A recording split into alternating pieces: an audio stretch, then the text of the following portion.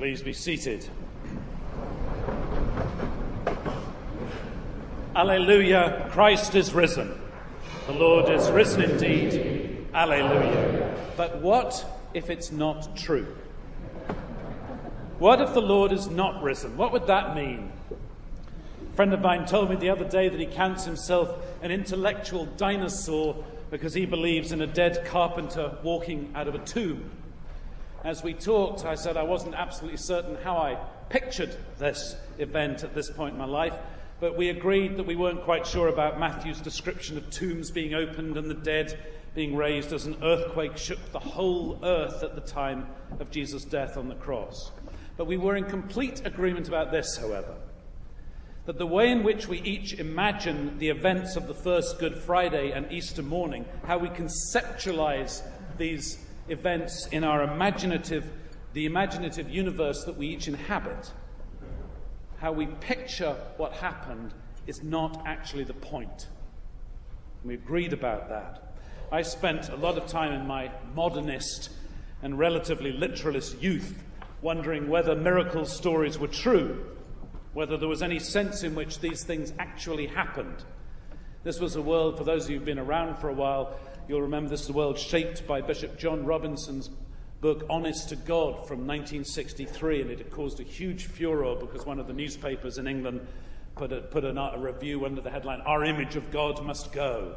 And the faithful were scandalized because the book did things like question whether heaven was up there or not, and stuff that really seems strange to us but was real then.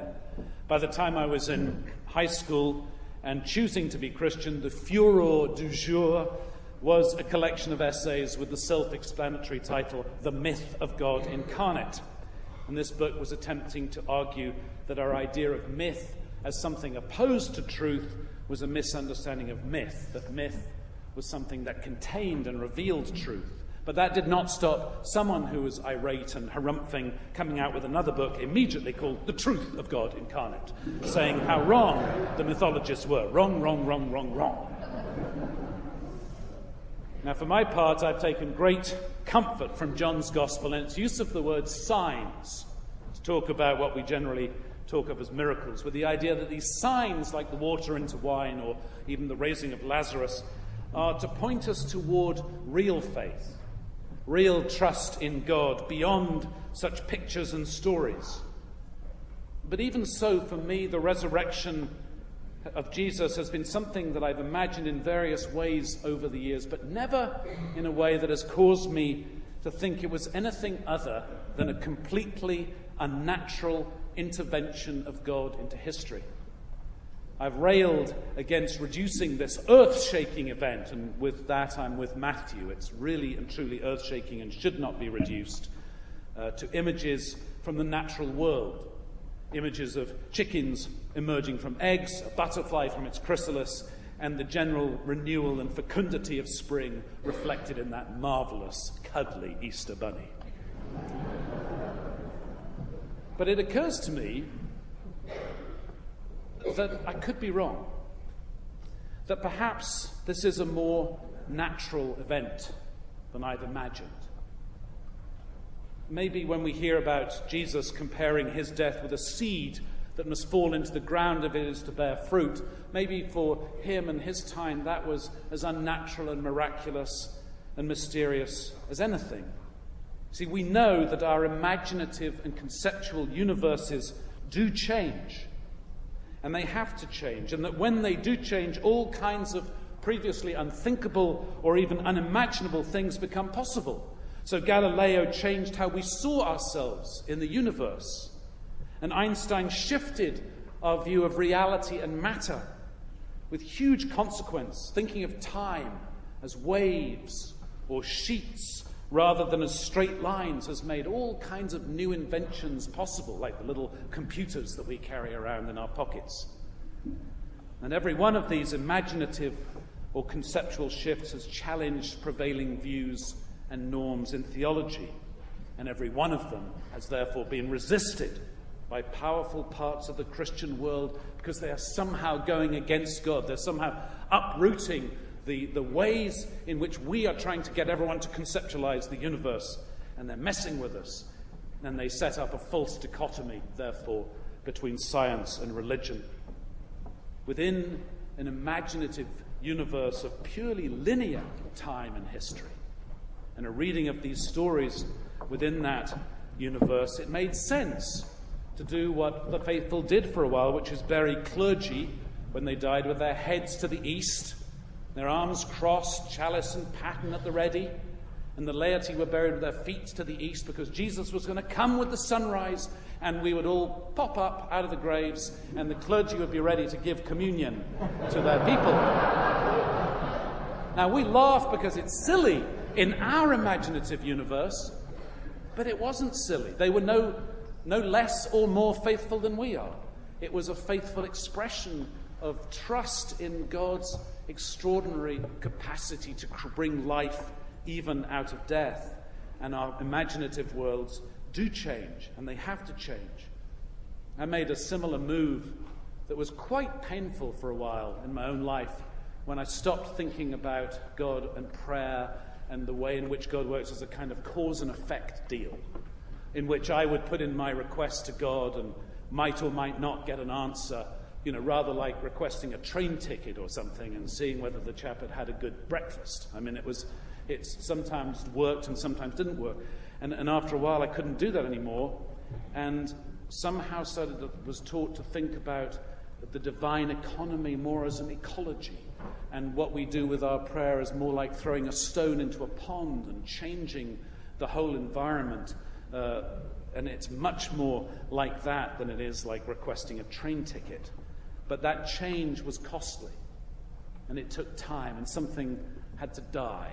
And my ways in which I accessed a sense of the reality of the divine had to shift. And so such conceptual changes can seem like death, or at least like a loss of faith in the first instance, especially to any of us or to a church that has in general not yet made the shift. And that is perhaps why the resurrection in Matthew's testimony is both fear and joy to the disciples, but it made the guards at the tomb shake and become like dead men. They were part of the power system and the power to determine matters in the world and to define the conceptual universe and to control the shape of the imaginations of humanity were being taken away from them, just as it is sometimes taken away from religious authorities when there's a profound shift in the way we view the world. So I've started wondering, what would it mean to my faith, if anything, if I discovered that resurrection is in some sense a natural process? What if this business of parallel universes has something to it? Or what if our hope for a new creation comes from some such idea? Would that make a difference in my ability to proclaim trust in God or belief in the resurrection? The answer is it would certainly make some kind of difference. When I first started understanding that matter is not stuff as much as it is energy in relation, that really made a very positive difference to how I understand how God creates and relates as one God in Trinity and all of those sorts of things. But would discovering the resurrection to be a natural thing rather than an unnatural intervention of God make a difference in my more fundamental trust in God's redeeming, transforming love for all of creation? And the answer has to be no. No, it really wouldn't. It would make no more difference to me than discovering that a blind man did not suddenly see in a literal sense. I don't know why some of us are predisposed to see life as impregnated with possibility, to see life as opportunity and God as a reality, where others of us, and maybe we're here and maybe we know people who can only see a kind of fatalistic determinism, for whom the idea of God makes no sense, who are just sort of closed to that possibility, and so get angry when things seem unjust, and that anger just sits there and lives within them in some way, ultimately leading to despair. See, at some level, this business of imaginative world, the one in which we inhabit, certainly is conditioned by our education, our upbringing, but it also includes choice and maybe even conversion, even when things are very difficult. On Friday, I cited the testament of a Jewish man in the Warsaw Ghetto in 1943. He wrote, "I believe the God of Israel, even when he has done everything to make me cease to believe in him. God has hidden his face from the world. I will put the sheets of paper on which I'm writing these lines into an empty bottle, and I will hide it here between the bricks in the wall beneath the window.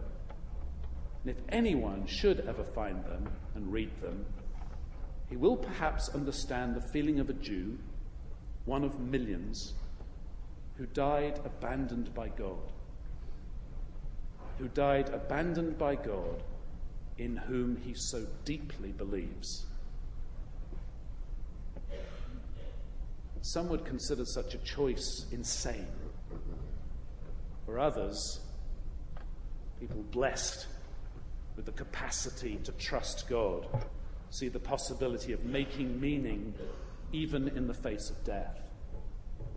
What is overcome in the resurrection of Jesus and the promise of resurrection for each of us is not so much death itself. We're all going to die just as Jesus died. It's part and parcel of his being fully human. What is overcome is more the power of death in our imaginative worlds. See, we can choose to believe that death is not the last word in life, is not the limit, is not our horizon, is not our end. And so we open up the possibility of a world in which love is the most important thing. That is in giving that we receive and become more free somehow and more generous, and in service that we find freedom. And when we die to ourselves, we find that we're granted life in abundance in ways we could not even imagine. I choose to believe that the most important thing in life is not death, but it's love. And I choose to do it in part because we tell this story every year, over and over, the old story. And so I choose life, and I choose love, and I choose to say yes. Death has lost its sting, and love has the victory. And you can choose that too, and join with me in saying without reservation that I believe in the resurrection of Jesus Christ from the dead. Alleluia, Christ is risen. The Lord is risen indeed. Alleluia.